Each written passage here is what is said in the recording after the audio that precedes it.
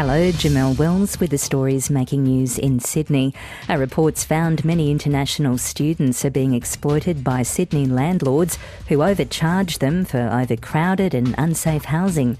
Jean Kennedy reports. The Human Rights Clinic at the University of New South Wales has investigated the treatment of international students in Sydney's rental market. It shows some landlords are overcharging for bond and providing often overcrowded and unsafe conditions where repairs are not carried out.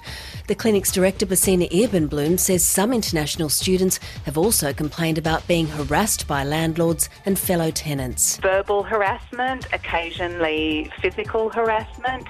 We've had a number of students say that they really don't feel safe in their housing. She wants a task force set up to more closely examine this under-regulated end of the rental market.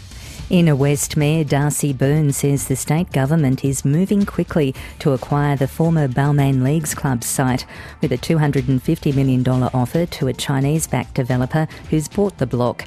The government wants to use the land for the proposed Western Harbour Tunnel.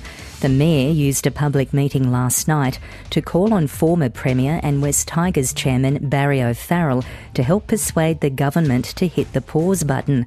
Mr Byrne says other options can be found for the tunnel.